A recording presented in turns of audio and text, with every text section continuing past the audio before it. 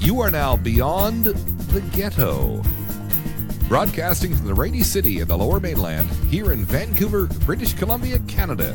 You are now beyond the ghetto.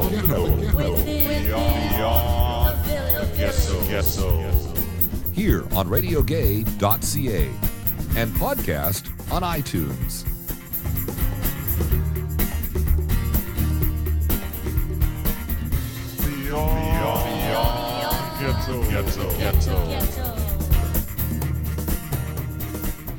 There's no place for the state in the bedrooms of the nation.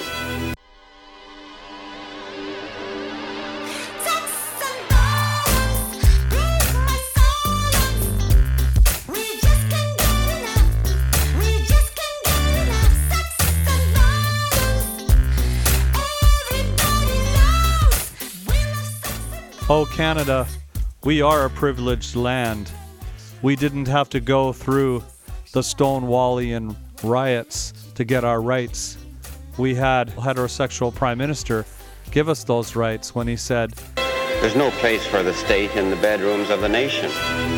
We now have gay marriage and lesbian marriage. We have anti-discrimination rights. We have anti-hate legislation. In most provinces, we have the right to adopt. We are a very progressive land for gay and lesbian rights, and now we're working on transgendered rights. But we're not home yet. Oh, Canada, our privileged land, we do have a little bit of struggle to go in the area of our wonderful social system being a little bit too controlling over what we choose to read, what we choose to watch, what we call erotica, and what they call pornography. Over the years, Canada Customs has specifically looked at and confiscated books from 2 bookstores in Canada, Glad Day Books in Toronto and Little Sisters Bookstore and Art Emporium in Vancouver.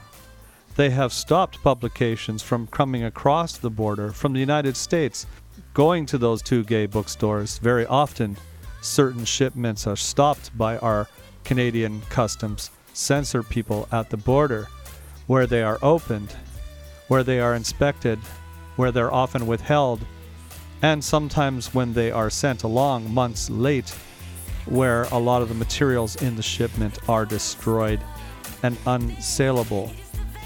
We will be listening to Janine Fuller of Little Sisters Bookstore talk about her struggle with the curtailment of our freedom. But in 1985, BC Civil Liberties and Little Sisters had their first court case over the Advocate magazine. Does anyone know what the Advocate magazine is? Show of hands. I call it the Gay and Lesbian People magazine.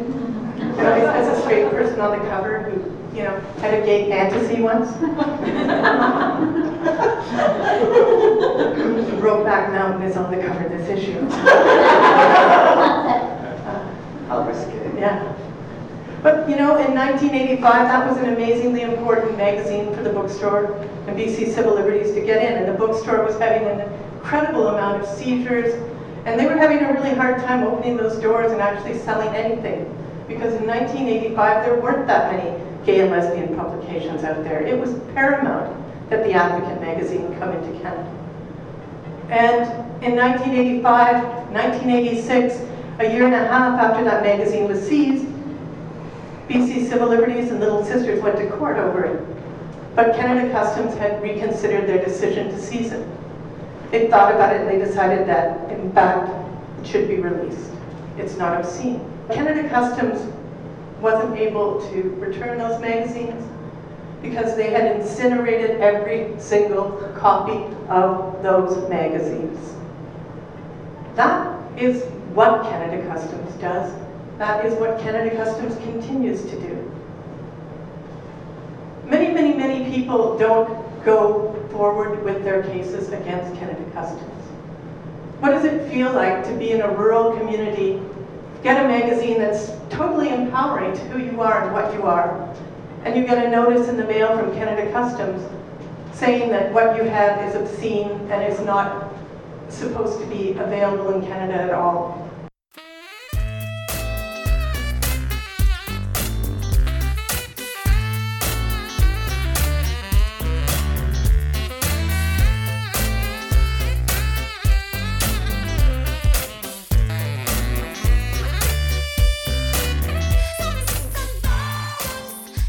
And if you're a small bookstore or an independent person who's trying to bring these books in, it would completely and utterly bankrupt you to defend those individual cases. For the longest time, Canada Customs just sends a note and says that something's been seized. It's very insidious. You don't come and find this book at Little Sisters. It's not there. You don't know that an author is missing because they are invisible, they are not there, and people are so afraid to actually fight the case. There's this kind of a trickle-down effect around censorship. And one of the trickle-down effects of censorship in the book-selling industry, because really you've given most of the history of the bookstore, but part of the reality of it over the years was that people would come up to me at book fairs and say, you know, I'm really sympathetic to your court case, and I really believe in free speech, it's so important, but I've kind of stopped ordering Armistead Maupin's Tale of the City. I just don't want to get attention drawn to me. I live in a small community. I try and bring these books in. I'm in Terrace, and usually I have a few gay titles, but I just don't want to risk having my books seized by Canada Customs and getting on that list. So all these people started and stopped buying these books. And when I had this woman come up to me at the bookstore and say she worked in a library in Trail, and the first book that she ever saw was a Jane Rule book, The Young in One Another's Arms, and she saw it and she finally felt like she knew who she was. It was certainly one of the moments of the juxtaposition of what meeting all these people have, what all of these opportunities have brought us, or brought me, certainly as someone working at the bookstore, of what it meant for her to have access to that book.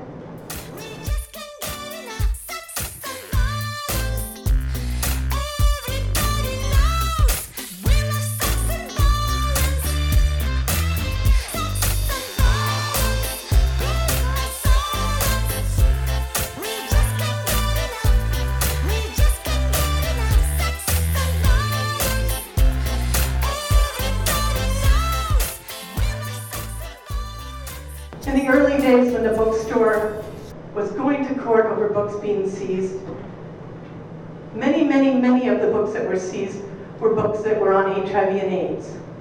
And they were books that were sexual books on health issues around being queer and HIV and AIDS prevention.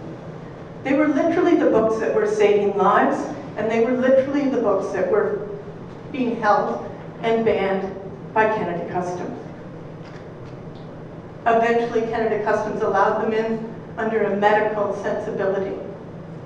But until 1994, just weeks before our first court case against Canada Customs, anal penetration was still prohibited in Canada. There was no goodwill by the government of Canada to remove that. They'd been told by their legal experts years before they were advised to remove that as a guideline by Canada Customs. They continued to have it. So you understand the limitations and the things that the bookstore was fighting against. And also just around, I think, what Daniel said about self-censorship. I think there certainly is an element of the queer community, of the writing community that goes, well, I'd really like to write about that, but ooh, I don't want to get banned. And you know, what is the end result of what that is about? And the importance of people's expression and people being brave enough to express ideas and thoughts and imagery and eroticism that may be outside the boundaries of what you or I think, but it's what they think, and they deserve to have those ideas and those thoughts. And I think we need to make sure that we protect them and that we're really committed to what that is.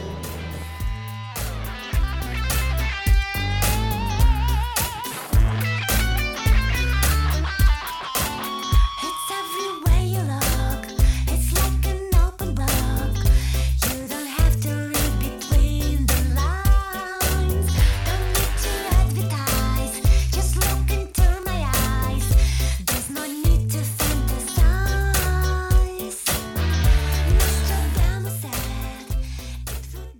The bookstore is now engaged in our third legal battle against Canada Customs.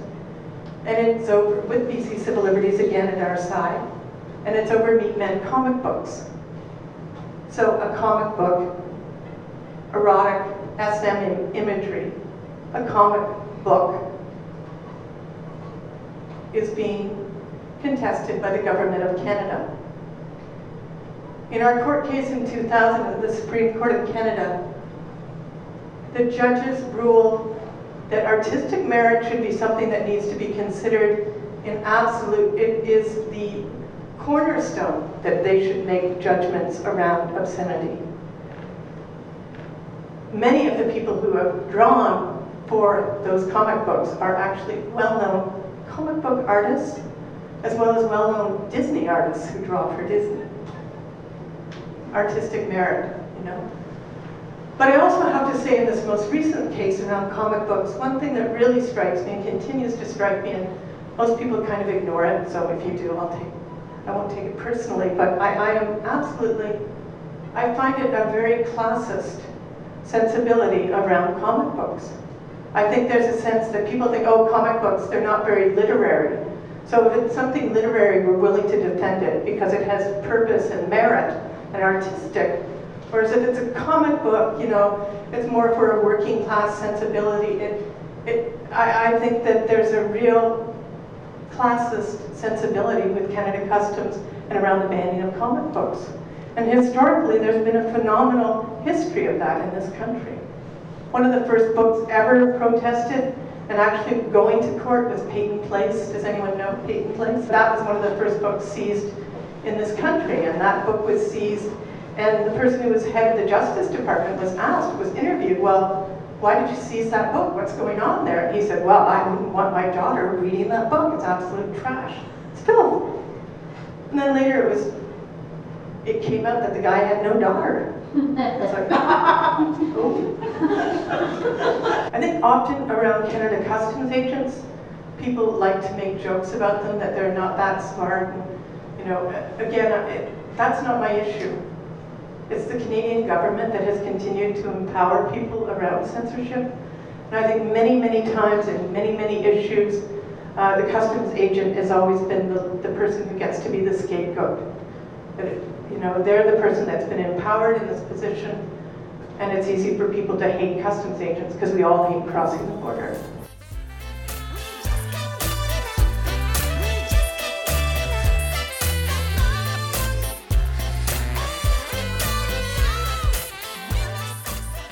So our most recent case is going to court in 2006. We are now going to court, and we've asked for advance costs. Now, this is an amazingly important issue. There's very, very few cases in the history of Canada that allow advance costs in court case, which means you get money before you go to court, because the case is so important. And because, frankly, the bookstore just doesn't have the hundreds and hundreds of $1,000s to litigate this court case. You know, the past court cases have cost millions of dollars. And we've been very lucky to be supported by many different groups, but we don't have millions of dollars, and nor does the bookstore, nor does any bookstore in this world. The history of going to court was the most unpleasant court experience I've ever had in my life, and that includes testifying, which wasn't pleasant at all, but their decision was really appalling and very personal against community, our community, free speech, the bookstore. And we are going to the Supreme Court on the 21st of April to fight for advance court costs. And there's only 2 other court cases in the history of this country, and both First Nations court cases that have been given advance costs. The actual implication of us winning advance costs for so many other communities, way just us, is phenomenal, about having access to actually going to court without going bankrupt. We couldn't do it without you. We have never been doing it without you. Free speech doesn't happen alone, doesn't happen without other people, and it doesn't happen without us passing those issues, talking about the importance, and having the dialogue. So thank you.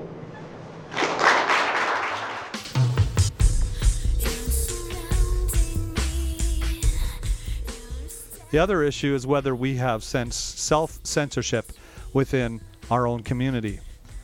Is the sensitivity about racial relations something that we should be so careful of that works of art should not be reviewed in areas that are designed to empower other groups of people? Specifically, Daniel Gawthrop will be talking in this next segment about what he thinks is self-censorship by a group, an organization, an excellent one, by the way, Friday.com, a website resource that provides great information about gay and lesbian Asians and news from all across Asia and events from all across Asia. Their mission is to empower gay Asia. Daniel Gawthrop did not get his book, The Rice Queen Diaries, reviewed on that site for a number of reasons which he will talk about. He raises the issue about whether this type of what he calls self-censorship is appropriate. When we talk about censorship affecting the gay community, usually we talk about the censorship that's coming from the outside, how our expression is being inhibited or just stomped out or attempts to stomp it out. What we don't talk about as often is the tendency within our own community to self-censor. I guess out of concern for how the mainstream media has portrayed us, and I guess a couple of examples of that from a while ago. I think back to the late 1980s, and I recall a writer named Victor Janoff, who's now known as Douglas Victor Janoff. When he was in Montreal, he wrote a piece about bathhouse sex and promiscuity in bathhouses. That was based on first-person visits going into the bathhouses. And he spoke afterwards of virtually being drummed out of the community for writing this piece and for writing it in the Montreal Gazette. And there were real reasons for concern about why it was in the Gazette, that it was in the Gazette rather than just within the community and a safe place to be talking about it. But the mere fact of acknowledging that people are still having same sex despite the epidemic, that itself, he felt, was what just freaked people out that it was being talked about. He actually left town and moved west because of that. And the nice irony now, all these years later, is that I guess 15 years later, he's more of a hero in the gay community because he's just come out with a book called Pink Blood, Homophobic Violence in Canada. And it's a great book, but it's also, as he would say, it's an acceptable discourse in the gay community because it's a discourse about what the outside world is doing to gays and lesbians. And that's something that's a lot easier to handle from our point of view.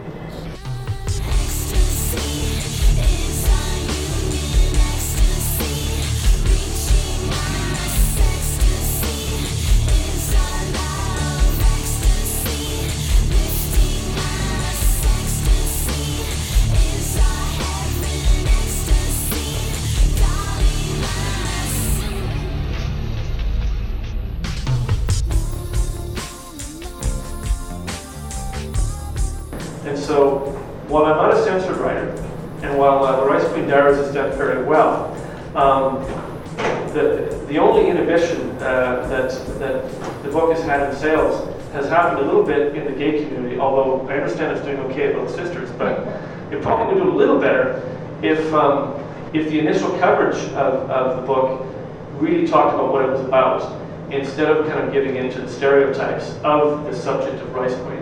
Since this exists all over the world and in the straight world as well, with Rice Kings as well, and especially in cities like Vancouver that have large Far East Asian populations, it seemed pretty logical to me to write a book about this, to talk about what can happen in these relationships. So the book is about what happens in these relationships, and I wrote it from a first-person point of view as a memoir. The reviews have been fairly good, except the only bad piece was in Extra West, and the piece came out about a month before the book was released. It characterized the book and me in ways that just kind of reinforce a stereotype. Instead of talking about, for example, the childhood section, how you develop, your desires, the expatriate experience. There was one section in the book that interested the writer, and it was called I, Sex Tourist. And that section became what he decided the book was all about. And so he called it a sex tourist memoir. Called me a voyeur, which didn't make much sense because I was an active participant in everything that happened.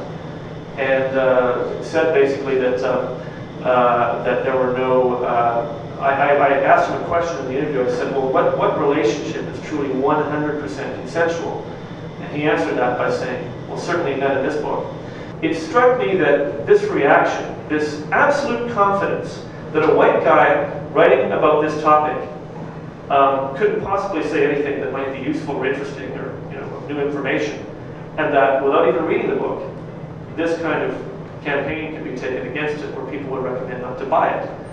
And I was dismayed to find out that one of the people that showed up to leaflet was from the Asian Society for the Intervention of AIDS, one of whose founding members I know quite well, and whose members, frankly, I would hope would really actually want to know about this book and would want to have it in their library even, no matter what the first-person narrator is like. As Brett Joseph Brubisic put it in The Sun, he said, "The narrator of the Rice Queen Diaries is not heroic or even admirable." And I thought, that's good and that's fine, because frankly, in telling a story like this, a first-person narrator who was heroic or admirable would not be very trustworthy.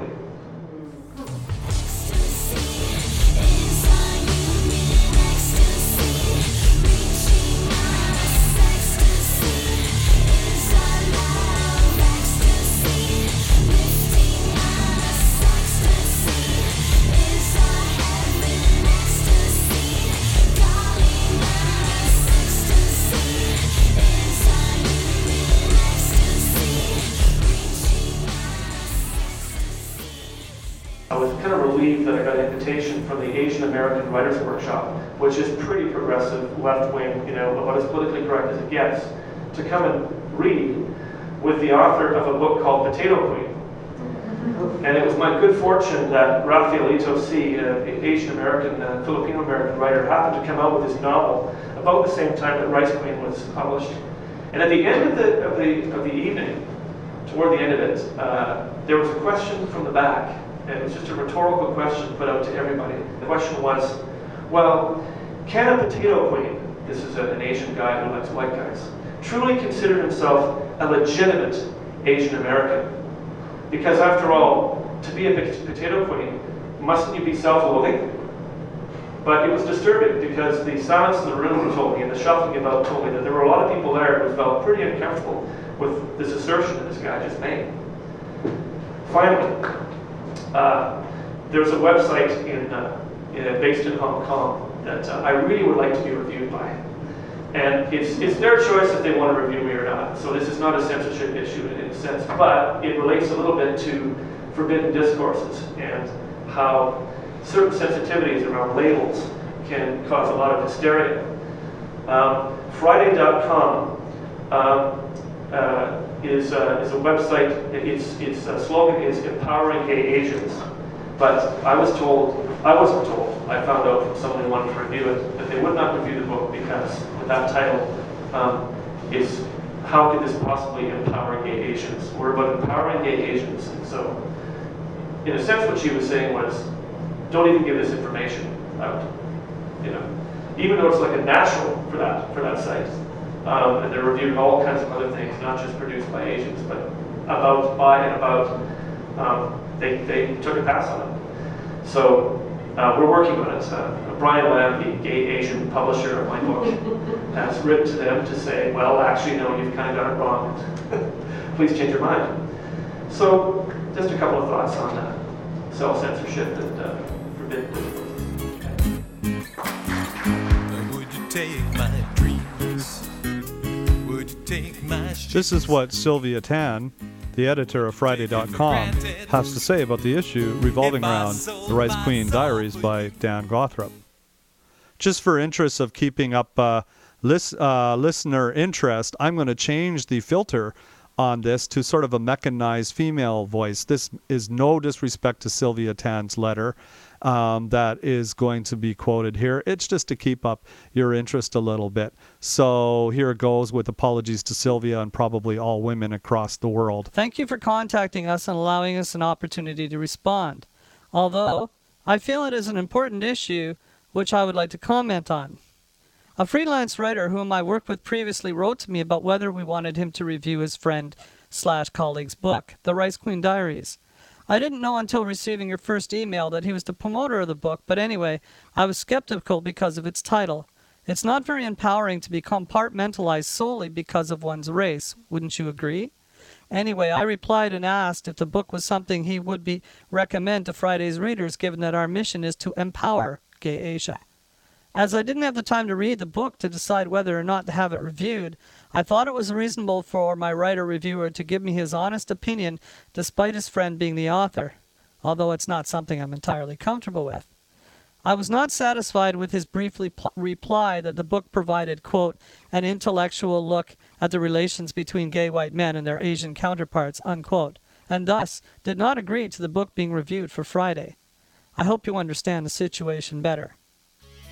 Again, thank you for mentioning that Friday.com is a positive source of news and information about Asia in your program.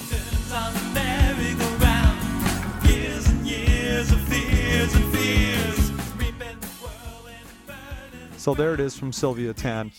She didn't read the book. She left it to the person that she was working with to give her an opinion, and she was not satisfied. And therefore, Daniel Gawthrop's book, The Rice Queen Diaries, has not to date been reviewed on Friday.com.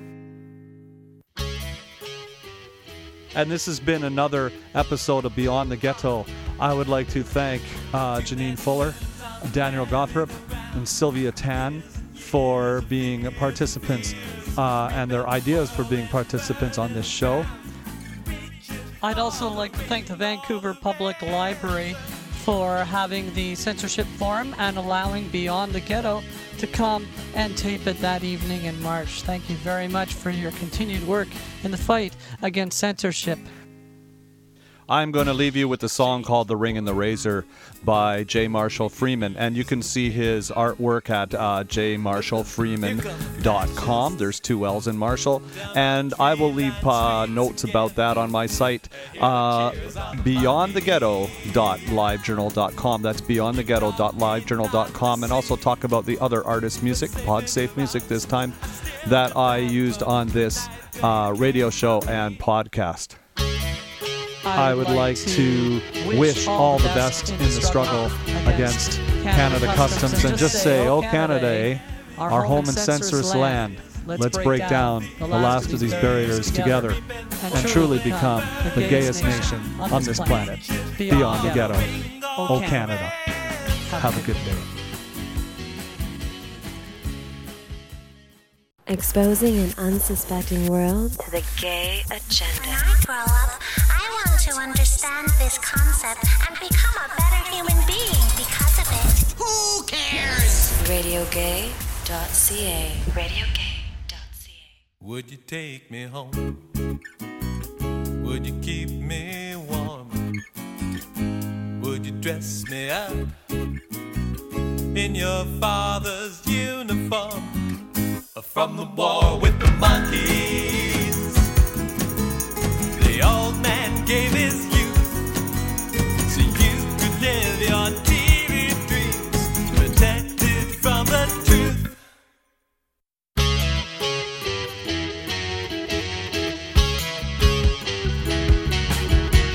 Too many turns on the merry-go-round, years and years of fears and fears, sweeping the world.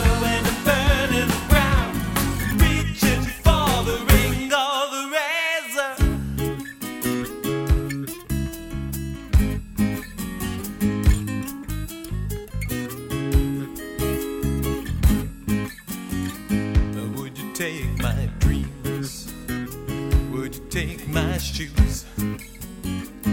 Would you take it for granted if I sold my soul for you?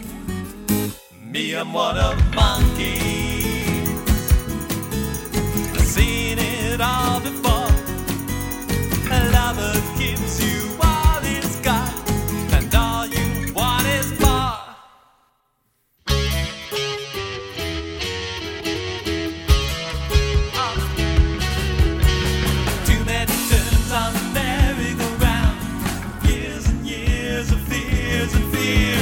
Reaping the whirlwind, burning the ground,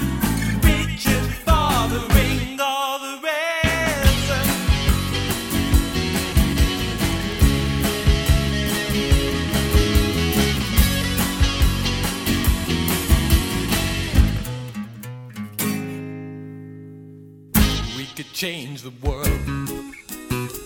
We could ease the pain. But look, here come the fascists down our tree-lined streets again.